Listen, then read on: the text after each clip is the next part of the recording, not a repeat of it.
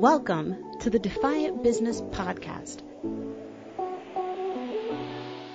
a business podcast produced by Defy the Status Quo for forward-thinking businesses and savvy professionals looking to defy the status quo of mediocre customer experiences, barely surviving businesses, and haphazard business development.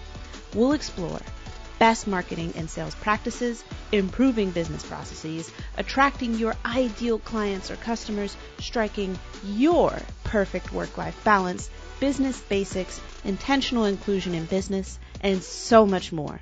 Thank you for joining me today. Let's do this. My next guest, Shelley Brown, believes mindfulness is not what we've all been led to believe. Rather than a focus on what's often seen as woo-woo, weird, and uncomfortable approaches, she knows it's a practice of rock stars, a practice that can transcend calm, a practice that trains our brains to embrace and extend time in the present. Shelley spent over 2 decades in the corporate world. She remains connected to her corporate roots as a speaker, webinar, and workshop facilitator, inviting leaders, executive committee to frontline manager around the United States to a practice that trains our brains to achieve remarkable calm, focus, and resilience. The end result? We can show up better for our lives and better together. Okay, thank you so much, Shelley, for coming on the show and being here with me virtually. I'm so happy to be here virtually. I feel like we're going to have to do like a recap show, some months in the future because we live pretty close together. I feel like we could make that happen. Yeah, do a live version. That would be face to face. Mm-hmm. I think that'd be wonderful. Okay, so I like to start off with kind of a fun question to get everybody, just to give everybody a little insight into you and to kind of give them an idea of what's coming next. So I wanted to ask you a question that my children have asked me.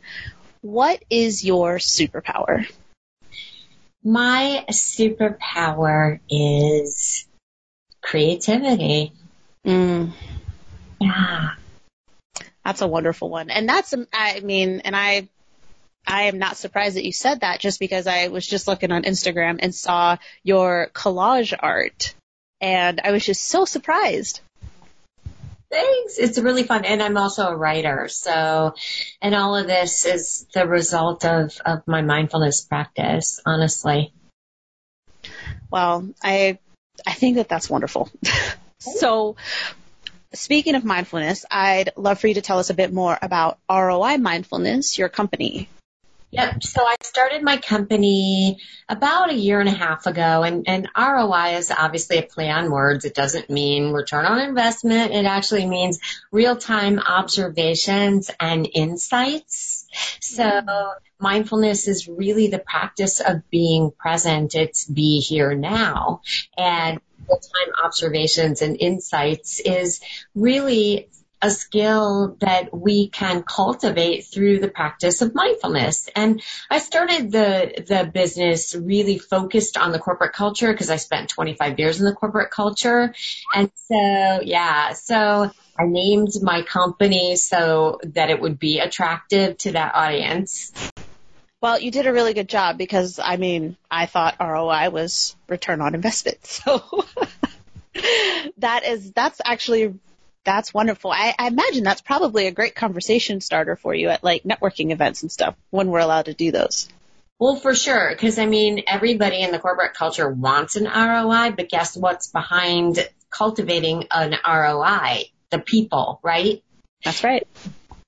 Giving people the tools that they need. And I'm not just talking about the processes and systems that they need to feel engaged, to feel purposeful, to feel intentional, to feel like what they are doing is connecting them for a bigger purpose is something that mindfulness can help a lot with. So you said you spent 25 years in the corporate world. So how did you come into this space of entrepreneurship, specifically this wellness entrepreneurship journey that you've started?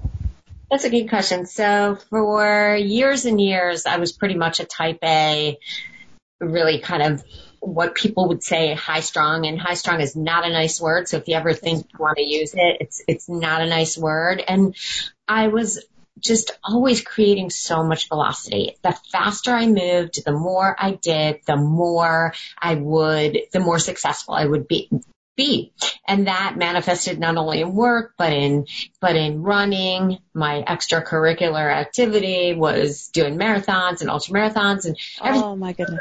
Go. Yeah. So long story short, I got incredibly injured and my vertebrae collapsed, and it was after 25 marathons, 6 ultra marathons, and boom, my biggest stress reliever, my biggest accolades and accomplishment and something that I was really good at was completely gone in one fell swoop. And I got thrown into fight or flight because basically it was like, here's your life bucket. We're going to dump it upside down now. I couldn't walk. I couldn't work.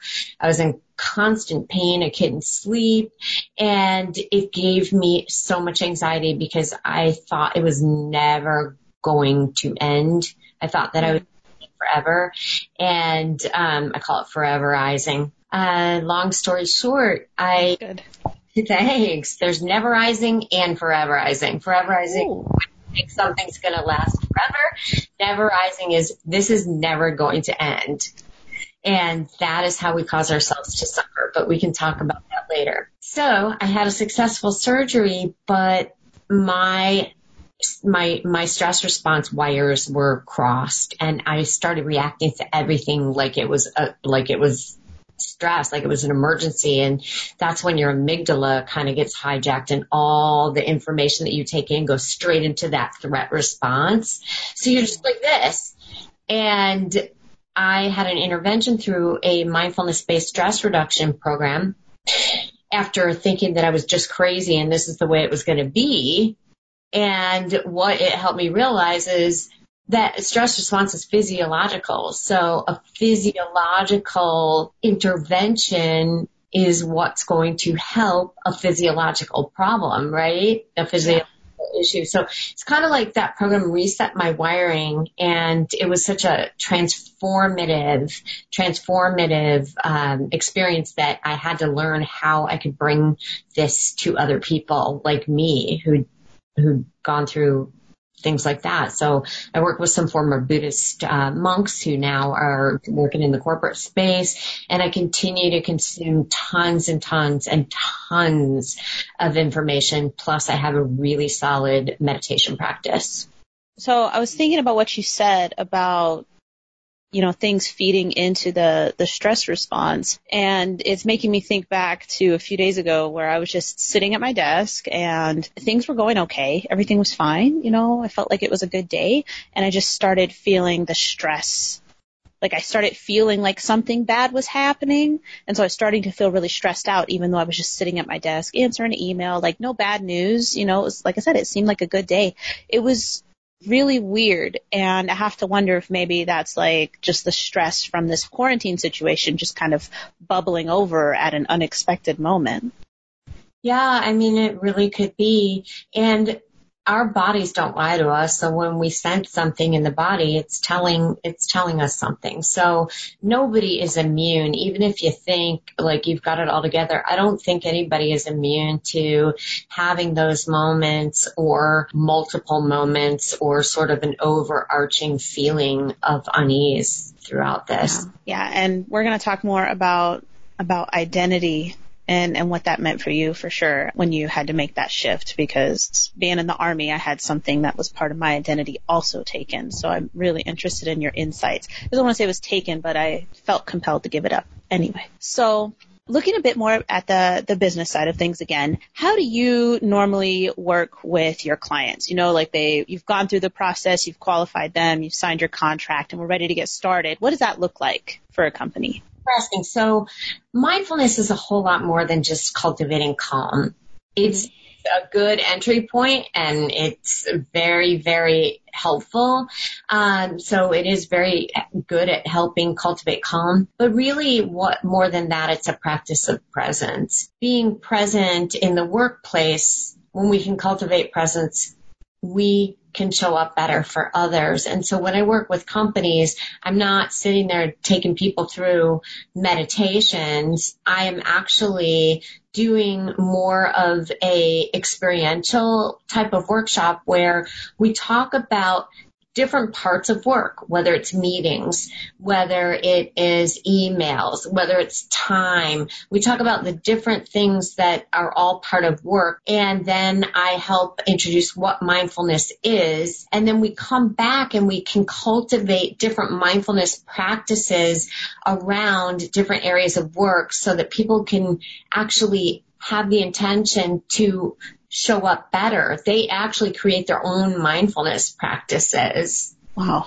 Yeah. Well, so that would certainly get them invested then in the process. That's very, very tailored. So I imagine that's like you must go through a very serious discovery process with your clients then.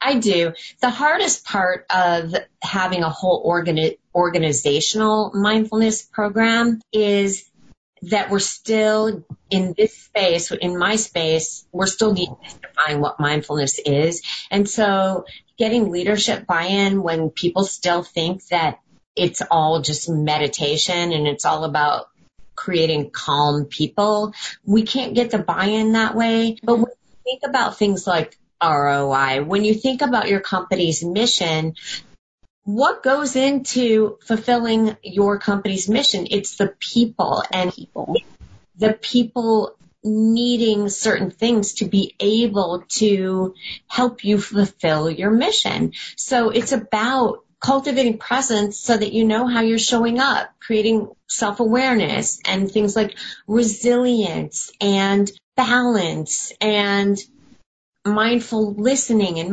mindful communication and just it's a lot more than just being calm. So I think mystifying what this is for leadership to get the buy-in that it's actually a way to help you reach your organizational goals. It's not just this woo-woo mystical thing. Even though that is what a lot of people make it out to be. And to your point about it not just being about being calm, I think my kids are more scared when I am acting calm and they know that they've done the wrong thing than when I start yelling. I don't think I should be yelling either, but I can tell when I try to be calm and I'm just not actually feeling calm, it sounds dangerous. Yeah.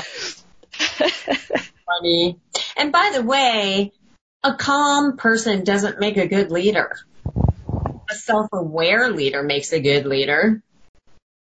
That's a fact. There's other things. I mean, cultivating others to shine, being compassionate, mindful listening. There's a lot of things that make a good leader, but calm is not one of the requirements that you see on a job listing. You know? That's true. I have never seen, John is such a good leader. He's just so calm. Nobody says that. No.